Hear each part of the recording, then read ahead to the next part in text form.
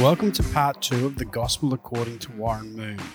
In part 1, Warren shared his journey as a professional footballer, how his career was cut short due to a serious injury, and then his return to Australia at East Football Club, where he started the next chapter of his footballing journey. While coaching at Easts, Warren took on a football director role at the Anglican Church Grammar School.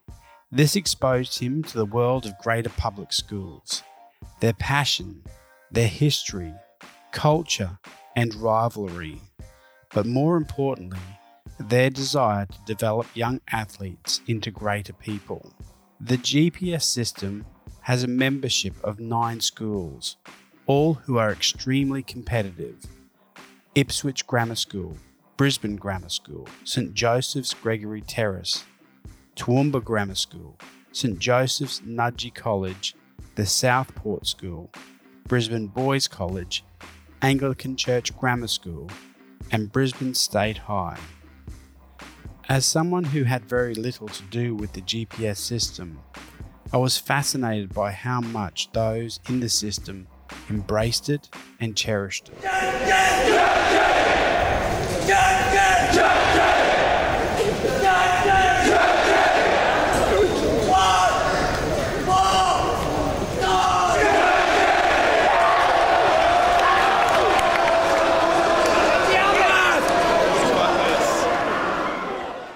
I'm really interested to know how you transitioned into school football or school development. Once I came back and started to get involved in local football and took the job at East, actually, Eastern Suburbs happened to be right next door to a school called Anglican Church Grammar School. Literally right next door. They backed onto each other. As I did, I had to find work and employment and coaching, not just at East, but then going out and coaching in the community or starting my own coaching business back then, which is quite a popular thing to do right now. Some of the contracts I had, one was at Churchie, Anglican Church Grammar School. So I was doing coaching for them, a couple of holiday clinics, some in-school stuff, things like that. Eventually that sort of morphed into doing a bit more at the school to the point where, and I wasn't aware at the time, but they had full-time roles in rugby union, being a huge sport in the school, and cricket for someone that ran the football program exclusively, not the teacher, but someone in that role. And they were looking at appointing someone for football as well. So it just so happened I was doing contract work for them, and I was very lucky to be offered the role. And I went from doing a lot of coaching to then exclusively working for Anglican Church Grammar School and running their football program. And what ages were you dealing with? All the way down from prep, which is 5 and 6 years age, all the way up to 16-year-olds, 17-year-olds. What did you learn about young players, youth development, and the transition through those ages? Lots. I mean, it's hard to put into words what exactly. It's such a moving beast, you know, from the type of players you deal with to the type of person, the personality, how to develop, what kind of development are you looking to do. Projection's a big one, profiling. Working in the school is different to club football because you've got to work with the kids that go to your school from a perspective of results and working on like trying to do well in the GPS, which is a highly intense competition, which for anyone that's seen the GPS match day Saturday, it's pretty full on. But you don't just bring in the best kids, you sort of have to project. So that might be you're looking at kids as young as grade 4 and grade 5 and saying, well, when they hit grade 7 and 8 and you combine them with a year above, that could be your window to try and achieve something in terms of winning a GPS. There was a lot of long-term projection, a long-term planning, and then a lot of development below that is a case of, well, you're not just developing to make a Socceroo, you're developing to make a first 11 player for your school. And it may be that you're taking or converting a rugby player or a rowing player and trying to give them some basic developmental skills to compete at a level just to make sure our worst player isn't too far disconnected from what our best players are, to try and give us a chance to be competitive. That was really interesting experience because it wasn't just dealing with elite football players. I can understand looking at a year 10 player and projecting that they could be in the first 11 side, but a year 4 player, there'd have to be a fair amount of guesswork as well. It's guesswork for sure, but you're looking for basic skills. And I said this at the start, no one knows about if a player's going to make it or whatnot. But what you can do, you can start to just identify players that have, one, if they have a love of the game, or two, if they have a little bit of skill. Because ultimately, in that environment, you know that you needed to rely on the ones that aren't going to play for Australia, or they're not going to play at the Roar, or play at a decent level in their state. You're relying on the kid that you can put as much development into between the ages of maybe year 4, 5 or 6, and then get as much into them by the time they hit grade 10, 11 or even grade 12, because they're the ones you're going to rely on, because you can't just put a team of superstars out. You've got to work with what you've got in the school. How competitive is the sporting program for those schools? Massive. I think the level, and you've got to look at the level, because people say it's schoolboy football, but these private schools, they're rich private schools they have more resources than some of those clubs I was talking about when I went and played professionally in the UK. I look at the school I was at, they have a state-of-the-art gym that when the All Blacks come to town, they train there. They have high-performance staff that are full-time. They've got all the resources to try and do their best and perform the best on a Saturday in all the sports. Rugby's big, but soccer's obviously, or football is huge as well. A match day Saturday is a huge, huge thing. And if you're lucky enough to be picked in the first 11 of your GPS school, you don't just carry the weight of expectation on your own shoulders, you carry it of the school. And a lot of the kids talk about that and they feel that. You're talking about playing in front of 1,000 people. You get more kids to a GPS game than you would to any state league men's game. And the atmosphere is electric and it's intimidating.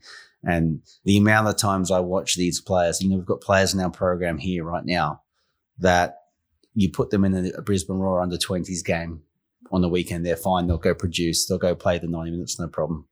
But you put them in 80 minutes, because it's less than GPS, of a high-intense GPS game on a Saturday with the build-up, the expectation, the pressure, the amount of players that break down and cramp because they're just physically and emotionally spent before the game's done, it was staggering. They would physically give everything, and it might not be enough, because they just put so much into it, and there's so much expectation from them and put on them by them and the school in regards to trying to beat a rival. Everyone's rivals. Everyone hates everyone. That's always the build-up, but it's unique. I've never seen anything like it. The day before, I was at the Nudgee School Assembly, where the school captain welcomed new students as Men of Nudgee. It was clear to me that the term Men of Nudgee had a greater significance than mere words.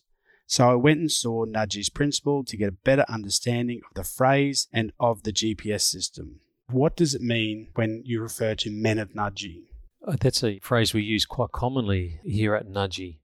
And in referring to that Men of Nudgee, it's an inclusive term. It doesn't just refer to those boys who perhaps at 17 or 18, we talk to even our youngest boys at 10 or 11. We're appealing to the very best sense of themselves, in that sense of being a young man, taking that responsibility, doing the best he can, being the best that he can possibly be in himself, whatever his abilities. And we also talk about our limitations as well.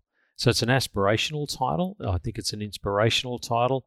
It's one I think we're trying to draw on a sense in young men and in boys. I guess they are always looking to the adult figure, looking to their fathers, looking for those male mentors in their lives, I think, to draw the very best out of them by using that metaphor. When you're dealing with young children coming into your system or coming into the school, what is your aspirational goal from when you receive them as young men? Sure. Stuart, I guess one of those things we talk about oftentimes to parents as they come into the school, and boys are coming in, they're 10 years of age. Most commonly they're coming in year 7, there can also be 12 or 13. So often talk that notion of the boy arriving, and then ultimately, if he's here for 5 years, 3 years, whatever that journey may be, that when he exits year 12, it's that young man of Nudgee. It's that journey. And even our school captain talked yesterday around that journey of transformation. And that transformation is not only a physical thing on the outside, there's also the transformation that happens internally, socially, emotionally in our boys as they develop into the young men of Nudgee. A lot of young kids and parents are scared to even contemplate sending their child to a GPS school and send them off to boarding school. How could you allay their fears? I think one of the big things, and that's a very understandable sentiment for parents about how they may feel of letting their sons go, if that's the right expression, even for the boys to come themselves. But invariably, when I talk to parents about their boys coming to Nudgee, it's always about the opportunity that presents. There's a sacrifice for parents to let their sons go, but they do that in the sense of there's a bigger opportunity through Nudgee, through their classwork and things that happen within the school, but also that whole co-curricular program we've referred to being part of the GPS, which I think is a competition for a range of boys. And I think here at Nudgee we do two things. There's mass participation for many boys in many sports, but there's also a high performance element to those things that we do in a school context, that the boys get that opportunity to compete oftentimes against the very best boys, the very best young men across the state in the schools in a competition which is well contested and a great rivalry and with a great history, where boys are well supported through training programs, but also well supported by their mates on the sideline as well. And that rivalry is great. It's a fantastic thing. I think it's just a couple of years ago, there was the centenary of the GPS, 1918 through to 2018. And the tagline that went with that centenary was the spirit of fellowship. And I think sometimes we do get caught up on the winning and losing and who's having the better day of a Saturday. But sometimes I think it's important to remind ourselves that the shared history that these schools have over 100 years of spirited competition, and while they do compete of a weekend against each other, and fiercely so on occasions, it's also true that when they finish grade 12, they go to university together. They end up in occupations together. They end up in situations which bring them together, and they have a great shared history that whether they're a Nudgee boy, a BBC boy, a Churchy boy, that they reminisce about their competitions against other young men on the field during their days at a GPS school. 1, 2, 3,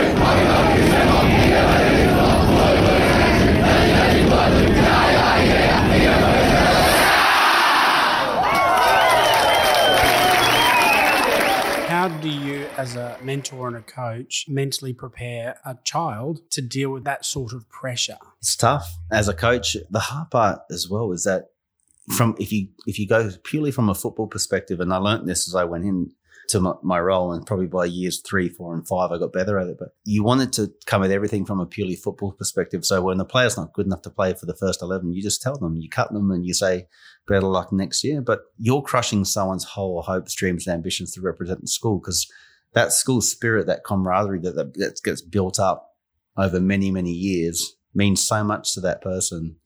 And the build up to put on that jersey for that school, it's a big thing for them. I never forget, there was one kid that he was never going to play for Australia or at any level.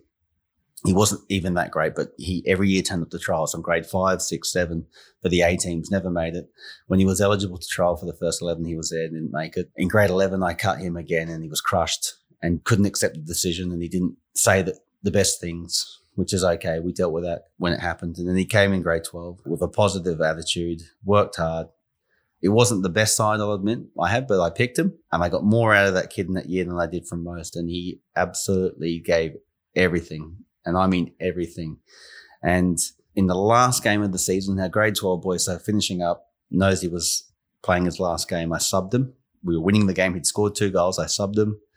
And as he came off, he broke into tears. Still to this day, it gets me, because I finally got it then, what it means to play for the school and this, because it means far more than representing your club, playing for your school, building that camaraderie and that love and that tribalism for your school in the GPS as well. They can't be matched. And yeah, I'll never forget, he broke down in tears that day, and he had to be consoled. And it's something that sticks with me, because as a coach, I probably wasn't so aware about the decisions I made, especially in the school environment, because for me as a footballer, it's all very black and white. You're good enough or you're not.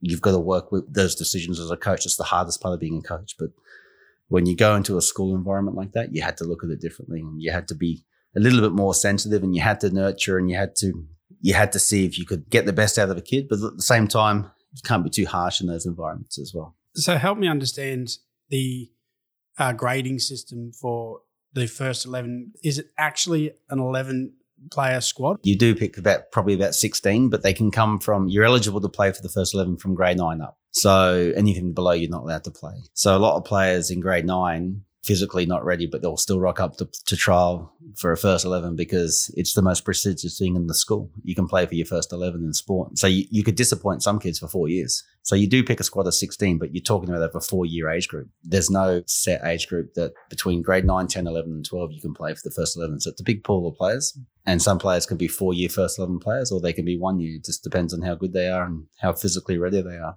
Do they have different gradings if you don't make that first 11? You've got first 11, and then you've got a second 11 or a third 11 or a fourth 11. Everyone gets an opportunity to play for their school, and whatever level it may be. You go and to say grade 8, grade 9, grade 10, it's 9A, B, C, it's far down to D potentially. You do find that you've got the best young players playing in the A age groups that are involved in NPL clubs or even here play all the way up to the first 11. And then there's a big drop off behind that. You know, it's very social after that. It's about school spirit and rugby players and boarders and rowers that just want to be with their mates on a Saturday. And they're the ones that play in the B's, C's and D's. And once they're done and they've kicked around with their mates and they go into the stands and then they start the tribalism, the cheering, the songs, getting ready for the first 11 games. And they all sort of stay around en masse and support the school in terms of the first 11. Your experience with GPS players, and particularly those first 11, are there some players that could have progressed their sport further that they've not achieved their potential? Yeah, absolutely. Absolutely. You know what? It doesn't matter what level you're at. Work rate, work ethic, good attitude, they can get you a long way. I'm certain of that. The amount of examples I've seen about people with just good attitudes, ability to keep turning up, to keep pushing themselves, to keep sacrificing for the team. GPS has shown me more than anything else that just those qualities and those traits can get you a long way. There are a lot of players in Queensland who are desperate to progress their sport. How real is a scholarship at one of those GPS schools, and what would they have to do to achieve that? Scholarships to these schools can open up massive, massive doors for you, in the sense that a scholarship to a GPS school can give you a brilliant opportunity at an education that you may not normally get, which is fantastic. But from a football perspective, when you take an opportunity to go here, you understand that you're going into a school environment, but as mentioned before, a professional environment. You've got the resources of a professional football club. You've got the gym, you've got full-time staff, you've got highly accredited coaches, all looking out for your best interests. And from their perspective, there's 8 games in a whole year. It's not many, but if they're champions, then for that school, for that year, they get the plaudits and the credit for being champions of the GPS. Doesn't sound that amazing to those outside of that, but it really is a big deal. So what happens around that in the year is a lot. That they look after the athlete, they manage the athlete, they monitor the athlete, they try and make them as fit, as physically strong. They try and balance their club load with the school load, and they try and produce the best sides they can for those 8 matches. And if you go into that environment, you're basically getting something to what you could probably compare to the AAS back in the old days. The environment or the full-time training that you get in those schools is something like equivalent to what you get in a full-time AAS program. You've led Churchy to a victory, a championship. Yep. When's that? Just before I took this job. It worked out well. I've been there 5 years. I've been close a couple of times. But to be honest, I spoke about projection, and not every school has the luxury of bringing in too many scholarship players. We just said before, it's a fantastic thing if you get that opportunity. But Churchy's very much an academic school, and they do bring in some, but not too many. And we had our window as such was last year. We had prepared a good crop of players that were at the school with a good group that came in terms of a couple of scholarship players. And we built a squad knowing that this would be our year. And as it turned out, we won 6 of the 8 matches, drew 1, lost 1, and that was enough to give us the outright premiership. And what did that mean for you, and what did that mean for the school? I think for me, it was more relief. You know, I've coached club level and it's very hard, but coaching GPS and trying to win a GPS is one of the hardest things I've had to do, because every school has a good team. You've got 8 matches, and as mentioned before, the emotional drain it takes on the players is you just don't know what you're going to get on each Saturday. I've never, even this year just gone where we won it, I've never gone a whole season where we've played well in every game. You're always going to get a dip with the boys. It's physically so hard to compete every week and be up every week and play well every week that it's just such a hard competition to win. To win it was more relief and just validation that what myself and Derek Lennon, who's director of sport there, did over the last 5 years was obviously worthwhile in terms of the planning and the preparation we put into it. And how did the school react? I think they're still celebrating. And then you've taken on a role. You started in 2019 as the general manager of the Brisbane Roar Academy. Can you talk to me about what you found when you came into the club, what you've had to do to change the culture, if you've had to change it at all? Well, I was always going to do it my way, and will continue to do it my way. It was different to what I expected. I found it pretty broken and fractured, if I'm honest. That's no reflection on anyone previous, because it was more a case of the people previous had left and it was in a bit of limbo, and before decisions were made, the academy was sort of untouched. I think the first thing I did, I had to make sure that we had a home. We were training on an AstroTurf car park with not the adequate facilities of an academy. So, and I'm reminded that you're not a fan of AstroTurf as far as training every day. You probably understand now why I'm not a big fan of AstroTurf, because it's sort of part of the reason with my career, knowing that I had a fair bit of heavy load going through the groins. But it's not conducive to a professional environment. 4 sessions a week on AstroTurf is not what's required for an academy. So we have home here. Our A-League and our W-League are here at Logan. And the big thing for me was to bring us all to one roof, not just because we're on grass pitches, but because it's a home and we should all be one club, one goal, and we should be striving in the same direction together. That was the big one for me, and that was probably the biggest change I made straight up, bring us all under one roof. And I think that's been a massive positive for the club, a positive for the academy, that they can look across and see the A-League boys on that pitch, knowing that that's where they want to get to one day anyway. But also the open spaces where we can do more things with the players, work on more things about how we want to play, how Brisbane Roar wants to play, things that just couldn't be done on the old training environment. That was probably the big one. Coaching staff, that was massive for me, because I need to have coaches around that I believe in, that are good people as well. And I think I've got a great crop of coaches that have come in, not just fantastic coaches, but great people as well. And they're passionate and they care about Queensland football. And that was most important to me. There's so many highly credentialed coaches that I could look all around the world and look to bring in, but that's been tried before. Bringing in a Spanish coach or bringing in someone from overseas is wonderful, but if they don't understand the landscape and understand what we're about here in Queensland, something's going to get lost along the way. And I've made it a point to bring in coaches that are passionate about Queensland football and care about Queensland football and want to progress Queensland players. And it's obvious from those who see what's happening with Brisbane Roar Academy that eyes are certainly focused on Queensland, not just Brisbane, but the entire Queensland state. Well, and so it should be. And we haven't done a good enough job with the whole state and knowing what's out there. And it's only this the beginning. We need more people in regional areas that we can sort of trust to go in there and run good programs. And we shouldn't have to ask any kid in the regional area at 13, 14, or even 15 to leave their home to come down to us. If we can work with and have good coaches in those regions where they can develop the kid or the player, then they should get to live at home in their environment where they're most comfortable and they can progress and be nurtured and then get the best out of themselves and not be away from home.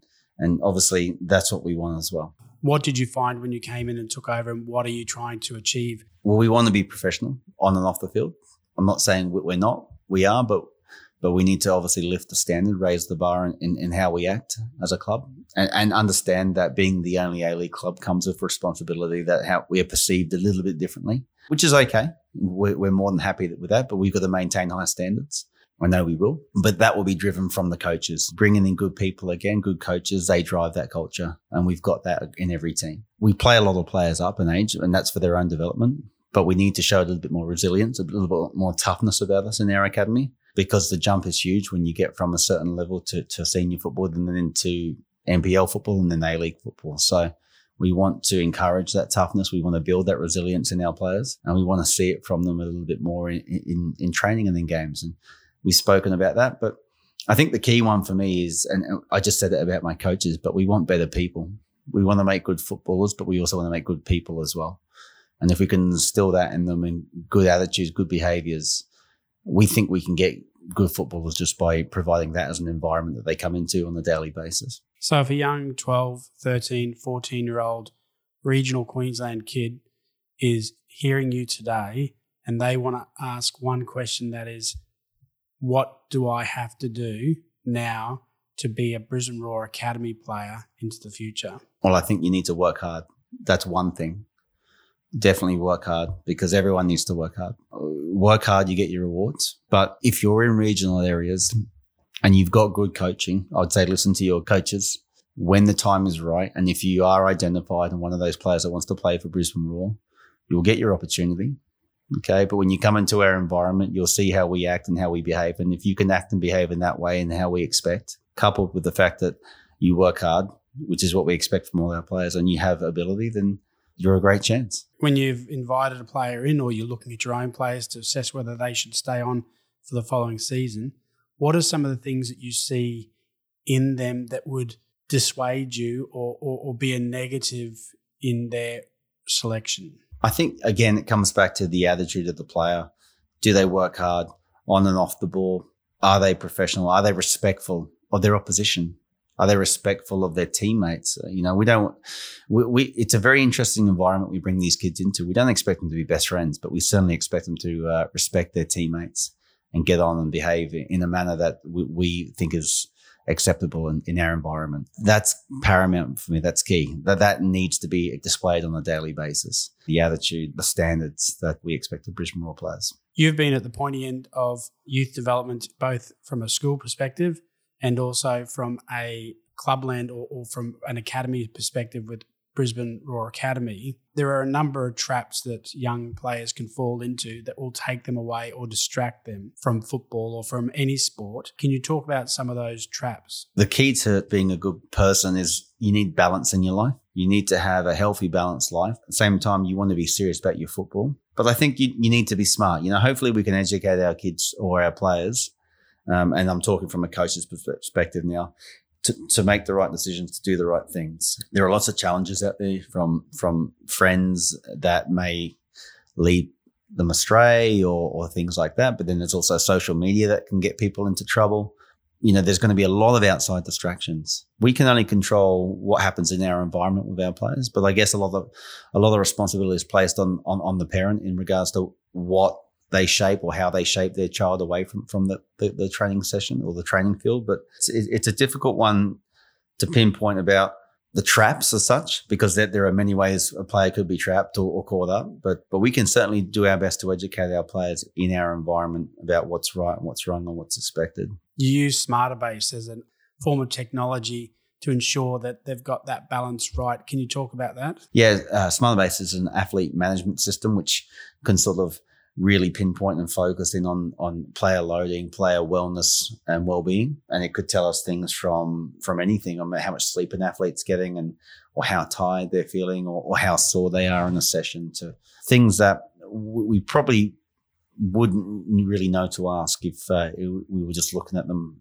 face to face on a training session or a daily basis. SmarterBase can open up so many more possibilities for us to not only find out if our player is happy and well and healthy, but also prevent injuries as well, because red flags can come up and pop up in the management system to let us know if a player's done a little bit too much work or what they're doing away from football. Have they been doing too much in school level? And again, that's where we work well with GPS schools, because we share information around SmarterBase and they let us know what their players are doing as well. What advice would you give to parents as to what is good behaviour and what is bad behaviour for the best interest of their child? Well, I think parents, they play such a huge role in the life of our athletes. So we respect that. And as a club, we certainly know that they are paramount to the success of the child in terms of getting them to training, getting them to games. But ultimately, we just want them to be the parent. We don't want them to be the coaches. We don't want our kids to be looking over to mum and dad on the sideline or whoever it may be, and they're getting information there. We just want them to be a parent. Trust what we're doing. When they drop their kid off to training or to a game, trust what the coaches are doing, whether they agree or disagree. Trust that they're giving them a message to try and make them better.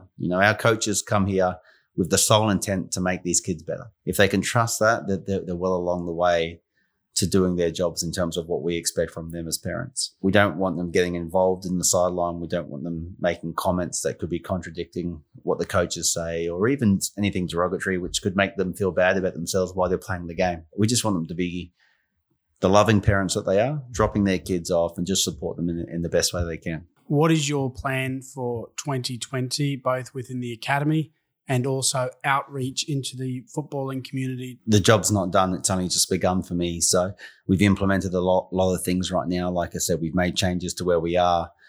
We've only just touched on the regional areas and building relationships with certain people, in areas we can't get to or access so easily. That's going to continue to develop and build. We'll have strategies in place about getting more talent ID with regional kids coming to us next year.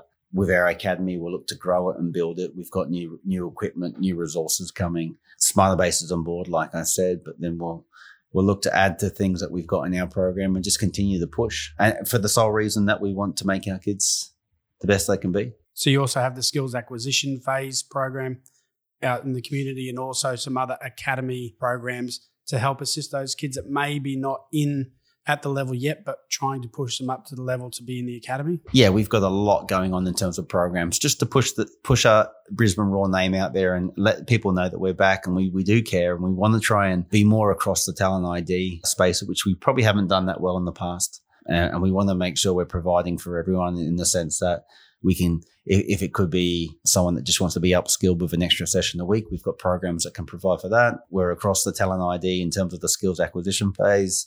That's boys and girls. We fully respect our women's program. We have a W League teams. We want to do a lot more into women's space coming in 2020. It's an exciting time. There's lots to roll out and there's lots to do. But the message would be that the job is nowhere near complete or done. You'll see changes in 2020, but we'll continue to push and try and make us the best academy in Australia. In part 1, I spoke to Scott Higgins, a former Queensland Roar goalkeeper and Warren's co-coaching partner. In this episode, I asked him what he believed the future holds for Warren.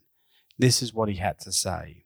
100% definitely coaching an A-League team at some stage in his career. I could actually see him involved in some of the younger Australian sides, whether that's the Joeys or the Olyroos or something like that. If you look at the clubs he's coached and the players he's brought in and the players that he's worked with, he gets the best out of young guys and he really gives young players a chance. Sometimes these days you don't see young players, especially in the A-League. I feel that I don't see it enough. There's some really, really good young talent playing in the NPL leagues around the country, and I just think given time in a professional setup, they would only thrive and get better. I also asked the CEO of Brisbane Roar, David Poray, the same question. Well, if I had a crystal ball, I'd be making sure we're winning every grand final and everything to do with the club. So I think Warren is in a very good position regardless to advance his career, whatever that may take him, if it's to be a coach or a bigger, broader administrator in the club. I wouldn't want to give speculation or false hope to any person who's in the club around their potential, because that could be limiting. I think if Warren wanted to be an A-League coach or a W League coach of the Brisbane Roar, would he have the qualifications? I think he's pretty close to it. Does he have now the breadth of experience? I think he's in a good position, given that he's within the professional environment now in the system, so he gets to see what it is. And it's importantly the team that he's mustered around him. So I can't categorically say, yes, he's going to be anything. But what I can say is we've got the best environment to certainly give an aspirant of those particular roles in the future every opportunity to be successful. And that's what we do really well at our club. What would the Warren Moon of today, what advice would he give the Warren of 19 years of age? Work harder. Pay attention to the details around the high performance side of things. Like I said, I would have done more in my rehab. I would have given him advice. You've got to do it now. Do more of it. It's not enough what I did do. I did the bare minimum to get my body right, thinking it was okay. As a player, I did okay. Technically, I wasn't a bad little player. But if I'd have looked after and pushed myself more in terms of my body and getting it to a level where it could have allowed my skills to be showcased a lot better than what they were, I think I might have done all right. Warren Moon, thank you. Thanks very much. We have reached the end of the Gospel According to Warren Moon. Thank you for listening, and I hope you enjoyed it as much as I enjoyed speaking to Warren. Don't forget to follow Intent Sport on Facebook, Instagram and Twitter. Visit our website at intentsport.com or listen to our podcast on Spotify, Apple Podcast, Google Podcast or Stitcher. If you'd like to nominate a junior athlete to be showcased in one of our future champion episodes, simply go to our website and complete the nomination form. Thank you.